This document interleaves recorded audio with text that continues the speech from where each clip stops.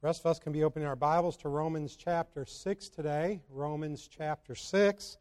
We're going to continue on in our study in the book of Romans. And we left off last week in verse 17, where Paul says, "But God be thanked that ye were the servants of sin, but ye have obeyed from the heart that form of doctrine which was delivered to you." And we talked about the fact that that was in past tense, that ye were the servants of sin. So now Paul is saying, I'm thankful that you were once this, but now you are this.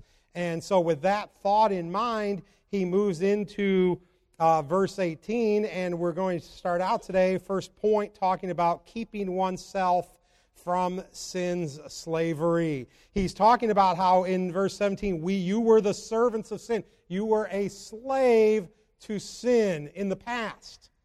But now you have obeyed the doctrine that has been taught, and so you don't have to be a slave to sin anymore.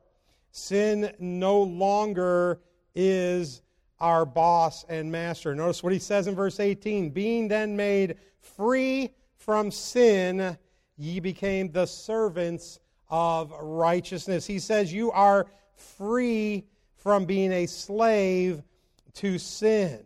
Wiest, in his commentaries on dealing with this issue of being a slave, he says basically a slave was one whose will was swallowed up in the will of another. In other words, my will does not matter. It's swallowed up in somebody else's will. I'm bound to the master with bonds that only death can break.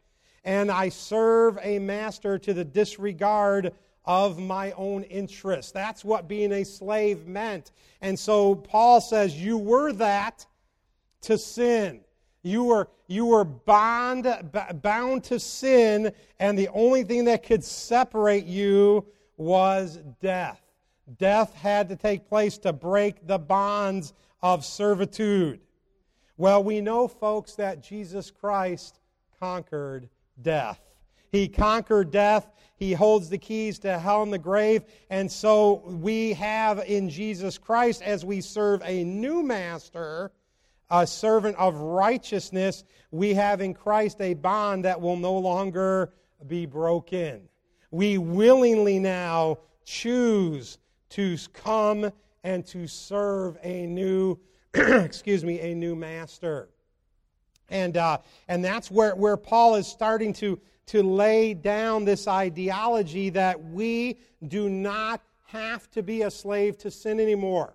We can choose willingly to be a servant to righteousness. And then he says this in verse 19. He says, "I speak after the manner of men because of the infirmity of your flesh. For as ye have yielded your members servants to uncleanness and to iniquity unto iniquity, even so now yield your members servants to righteousness unto holiness." Now let's take that apart here and see what he's talking about. First of all, he's not talking about, in these two verses, sinless perfection. I don't know about you folks, but I can very quickly tell you I don't live a life of sinless perfection, and I'm sure most of you, or if not all of you, could raise your hand and say the same thing. That's not how we live. Now, that would be great.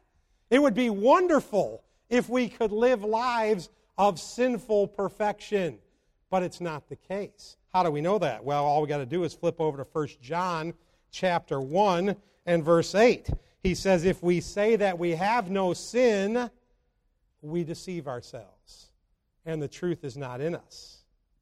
He says if you claim that you don't live a life of sin, he says you are deceiving yourself. You're lying to yourself. But then, thank the Lord, verse 9 comes after verse 8.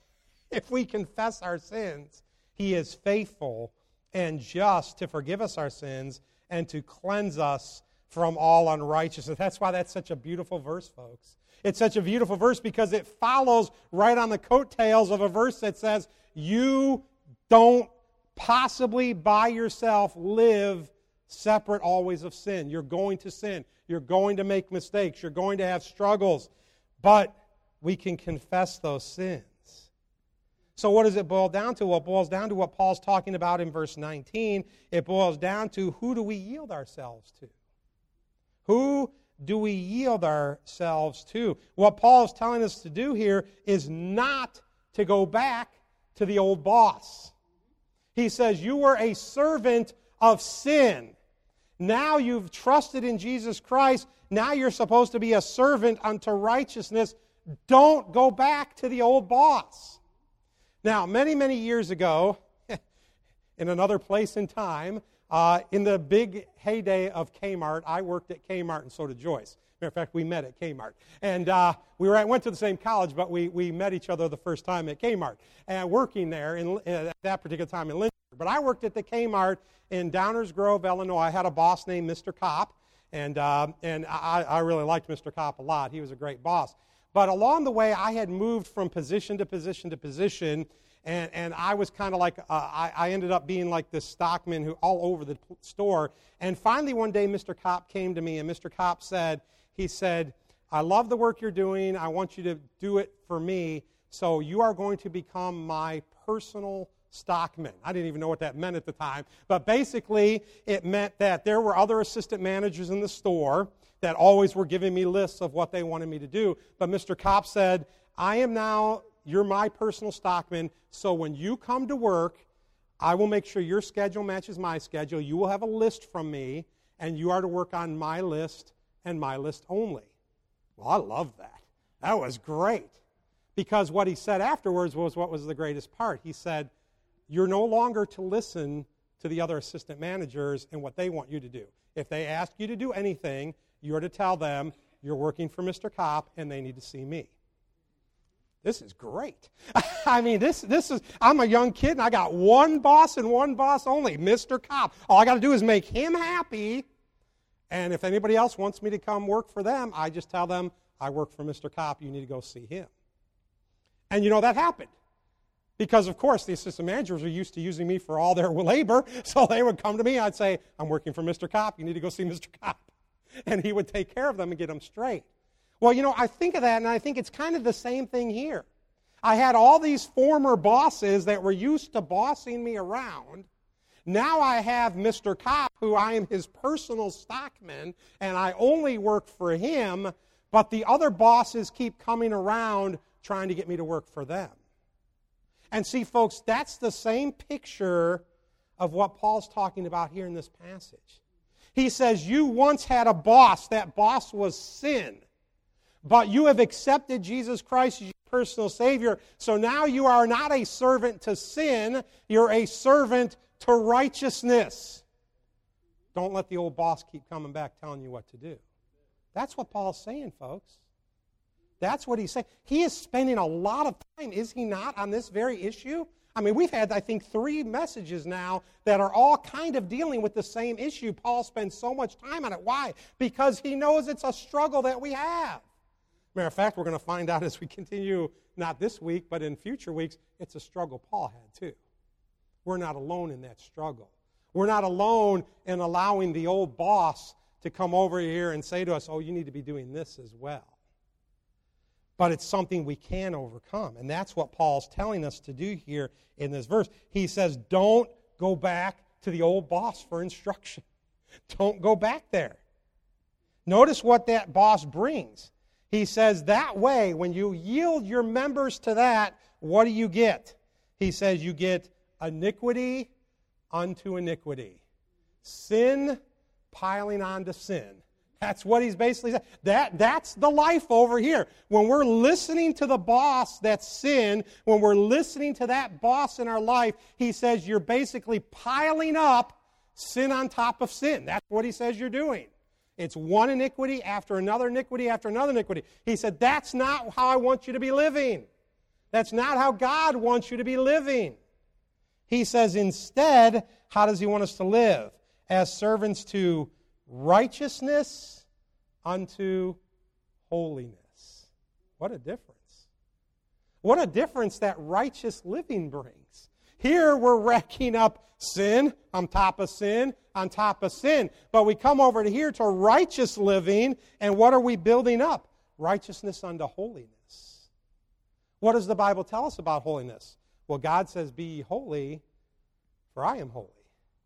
That's what it tells us about righteousness. We're supposed to be living that way. We're supposed to be building up righteousness unto holiness in our life. That's how we are supposed to be living.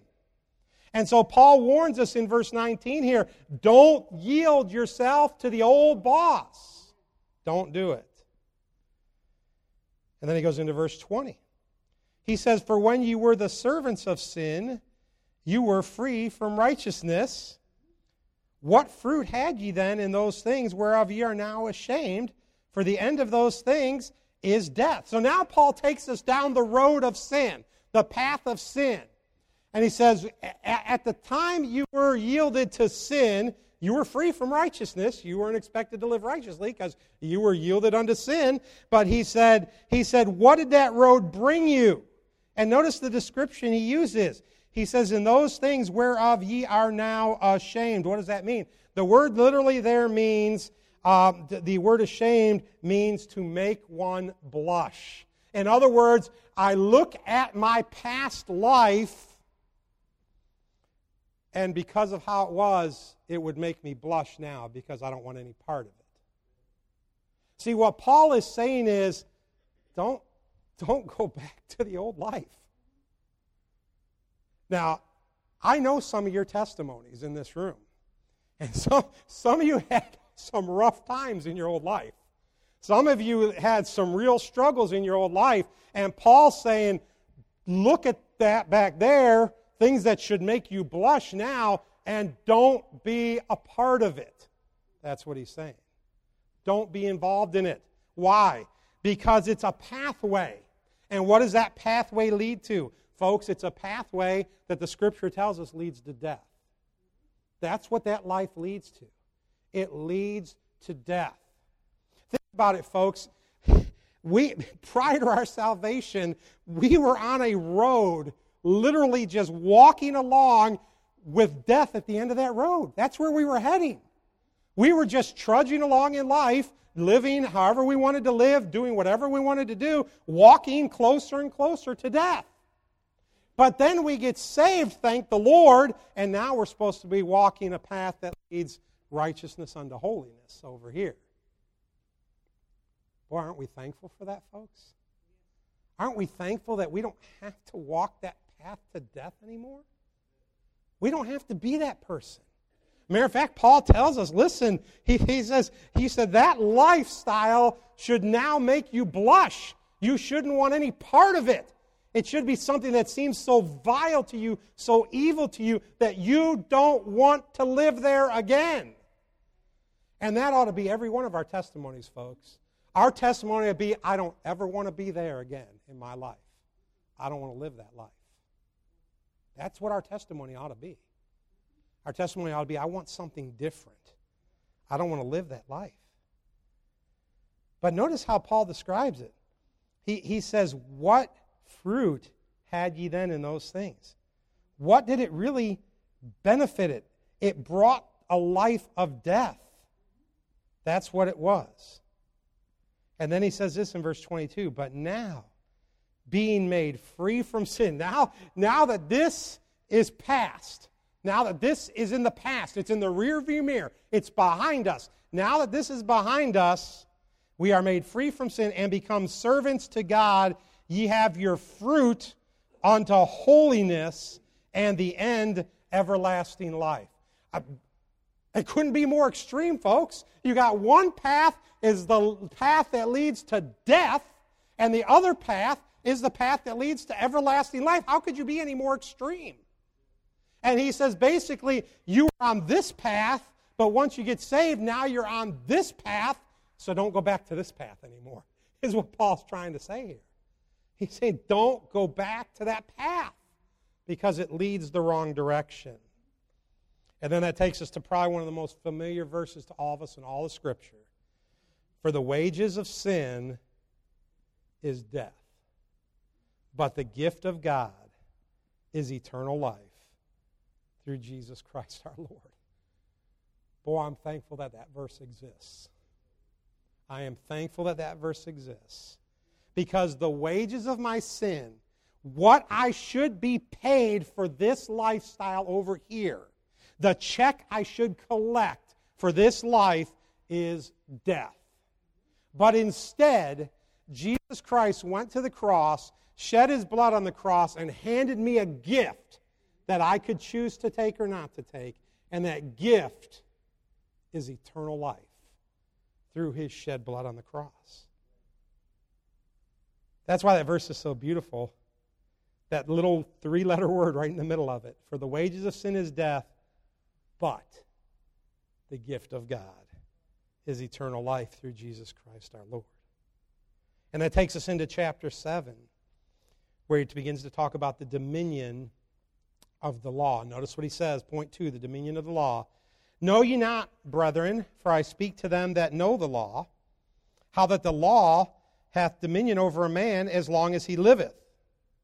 So he's talking about the law. Because remember, he's writing to people that have gotten saved, but they understand the law. They've had the law in their life all along. So they get the law.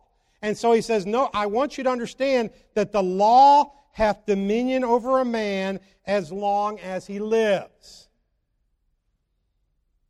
And then he gives an example from that of marriage. Notice the example he uses. For the woman which hath an husband is bound by the law to her husband so long as he liveth. But if the husband be dead, she is loosed from the law of her husband. So then if while her husband liveth, she be married to another man, she shall be called an adulteress. But if her husband be dead, she is free from the law, so that she is no adulteress, though she be married to another man. So basically he uses an example from marriage, something we can understand. He says basically, when a man and a woman come together in marriage, they are bound in that marriage. And he said the woman, if she leaves that marriage while her husband still lives and marries another, she's an adulterer. She's an adulteress. But if he dies, she's free. Why? Because he died. And that's the example Paul's trying to give us here about the law. If a man is dead, he's no longer under the law. And I'm thankful for that. We're no longer under the law. So then Paul says all that so he can say what he says in verse 4. Wherefore, my brethren, ye also are become dead to the law by the body of Christ, that ye should be married to another, even to him who is raised from the dead, that we should bring forth fruit unto God. What does Paul say? He says, listen, he says the only way out of your dominion in your life by the law is to die. So that's exactly what you did. You died in Christ so that you can live in Christ. That's what he says. He says this is the guidelines. This is the rule. The only way outside the law is to die. And that's exactly what you did in Christ. You died in Christ so that you can live in Christ. And what is the end result of that? The end result of that is that we should bring forth fruit unto God. See, folks, as believers, as those that have accepted Jesus Christ as our personal Savior, it is not for us to just sit down and say, I'm thankful I'm not going to hell, but I'm never lifting a finger again. That's not what we're supposed to be doing. What are we supposed to be doing? We are supposed to be bringing forth fruit. You know, it takes effort and energy to bring forth fruit, doesn't it? Go talk to somebody who produces fruit. Go down to Florida and talk to people about the people that grow the oranges that we eat. Well, the oranges you guys eat. I don't eat oranges. But the oranges you guys eat. Go down to Florida and talk to them. There is a lot of effort that goes in to getting an orange growing on a tree to your house that you purchase at Walmart. There's a lot of effort that goes into that orange. There's a lot of effort while it's on the tree. There's a lot of effort after it's off the tree. There's a lot of energy, effort, and money expended to get that orange from the tree to you. And God says, listen, you're not just supposed to be kicked back, relaxed, saying, hey, I'm going to heaven. Just sit back and wait for him to return. That's not what we're supposed to be doing. We're supposed to be bearing fruit. Bearing fruit. And then he goes on to say this. For when we were in the flesh, the motions of sin, the desires of sin, which were by the law, did work in our members to bring forth fruit unto death. But now we are delivered from the law, that being dead wherein we were held, that we should serve in newness of spirit and not in the oldness of the letter. What is he saying there? Well, there's a lot there. He says, prior to salvation, the flesh and sin reigned in our life. Those passions and desires that ruled and reigned in our life. But now that we're saved, he's saying we serve in newness of spirit. Not following or being bound to, what does he say? The letter of the law. Remember, folks, how the religious leaders thought of the law? I mean, remember all the rules and guidelines, precept upon precept upon precept, and they would and remember how, I mean, they thought they had arrived because they knew the law. And what did Christ call them? Well, he called them a bunch of whitewashed sepulchres. I call them a den of vipers, I believe. He called them some other things too. Why? Because they put everything about them into the law and trying to follow it. But remember, they were hypocritical because they would follow in some things but not in other things. And so Christ called them down on their hypocrisy. He did that several places in Scripture, as a matter of fact. Why? Because no man can follow the law. Why? Because if you're guilty in one point, you're guilty of all. The Scripture tells us that. So he says, listen, he says the law was the thing that was in charge in your life until you got saved, but you don't have to follow the letter of the law anymore. Why? Because you have a newness of spirit that comes through salvation. That's what he's saying. So that brings us to our third point today, the law and sin, verse number 7. He says in verse number 7, what shall we say then? Is the law sin? God forbid. You notice each time Paul asks these rhetorical questions, he answers them with the same two words every time, God forbid. God forbid. He said, so is basically the law sin?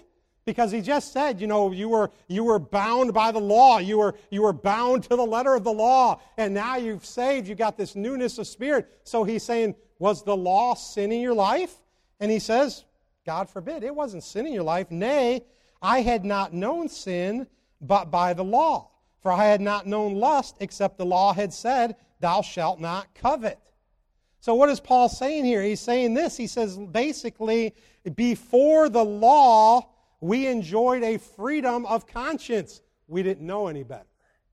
But when the law comes and the rules are laid out in front of us, now I have the guidelines there to tell me that my behavior is wrong and it's sinful. Why? Because I have the law. I have, at that time it was the law. Nowadays it's God's Word, His Scripture, that lets us know how we are to live our life. And he says, before that law, we enjoyed a freedom, but that law showed us the depths of human nature. Well, I found two interesting little illustrations of that principle this week that I want us to note because I thought they were both good. The first illustration is about a rich man and his gardener. And the rich man was out walking around his yard one day, and the gardener was out working in the garden. And he heard, and the gardener was sweating, and he was working in the thorns, and he was getting scratched and poked. And all of a sudden, he just heard the gardener just kind of yell out, curse Adam.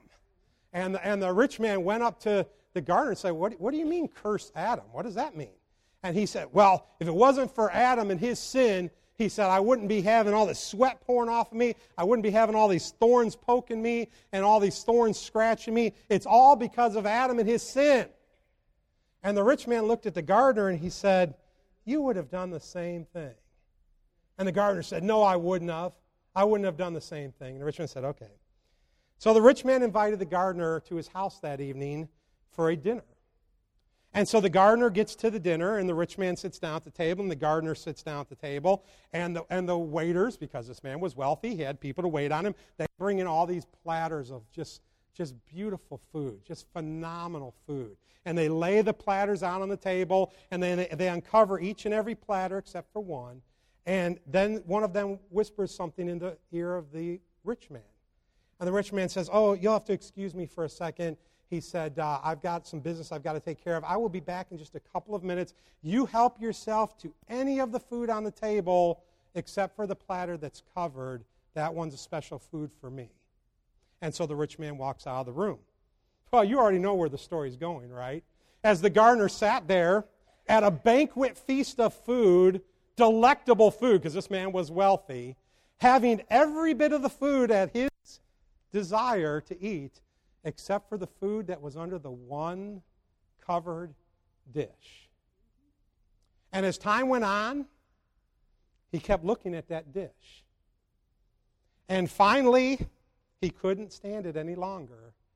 He walked over and ripped the lid off that dish. And when he did, feathers flew all over the room, right as the rich man walked back in. What's the point? The point is this, folks. We have a nature that sins. We have a nature that sins, and the law is what finds us guilty of that nature. Ask yourself this. Let's be gut honest today. We see a sign that says speed limit 60 miles an hour. So what do we want to do? We want to go 65. Do we not? I see Vern over there. Vern probably wants to go 70 in 55. But anyway, right? Because Vern likes good cars. So anyway, but right? We see the sign, and we want to go faster than the sign says we can go. Why? Because in our nature, I don't want to be bound by the sign, by the law. That's my nature. My nature is I want to be able to... Listen, I got stuck on 95. You know me in 95, folks. I got stuck on 95 the other day, and Alyssa can be my witness. I was so frustrated. We had to get off because there was an accident, and we got on the ramp, and on the ramp was only wide enough for one car wide, and we were in the lane. And you know, cars kept jumping out of the lane onto the shoulder, running past us, almost ripping the mirror off my truck because, why? They didn't want to be bound by the law. They didn't want to be bound by the two lines that showed that lane. Now, I was in the flesh that day. If I had an old truck, I probably would have pulled right out in front of one of them. But anyway, I didn't. I didn't want to hurt my truck. But it was frustrating. Why? Because we want to not be bound by the laws. So here's illustration number 2 to make this point. I love this illustration. So there was a brand new community being built in Florida. And it was a condominium community that was being built right up against the water. And as the community was being built, the people that were building it were worried because it was so close to the water that they were worried that people would go out on their balcony and try to fish off of their balcony. And they were worried, if they're throwing a heavy thing out there, it swings down and hits the window in the place below it and breaks the window or something. So when they built the complex, they put signs up all over the place. Don't fish from the balcony. You know what they had? People fishing constantly from the balconies. Why? Because we don't like to be bound by the guidelines. Well, you know what? They solved their problem one day. You know what they did? They took all the signs down. Nobody ever tried to fish from a balcony again. See, folks, there's something about the law that reveals what's in the inner man. And that's not good for us, folks, unfortunately, because it reveals our true nature. It reveals what's inside of us. We don't like to be bound by the law. But the problem is, folks, and we'll be done, the problem is sin deceives us. Sin deceives us. Sin tells us it's all going to be good. Sin tells us there's a better way. Sin tells us God didn't mean what he said. Sin tells us you'll enjoy this, not just temporarily.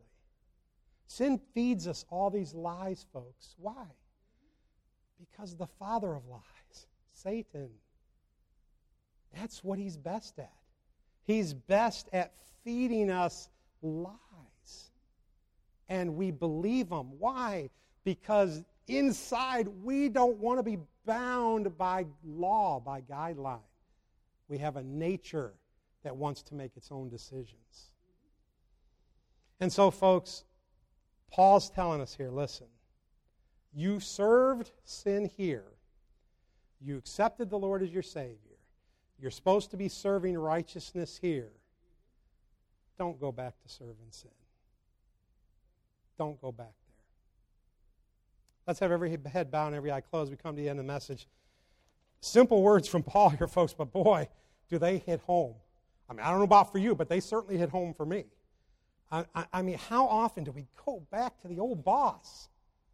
And we shouldn't. We don't need to. But we do. Why? Because my nature is that. And so I have to learn to not return there, to put that man to death, the Scripture tells us, and follow righteousness unto holiness. That's what I should be doing in my life. Let's stand with our head bowed, eyes closed. I'm going to ask Elizabeth just to play a verse of a song. Maybe the Lord spoke to your heart and you need to do business with God. The altar's open as we wait for a moment this morning.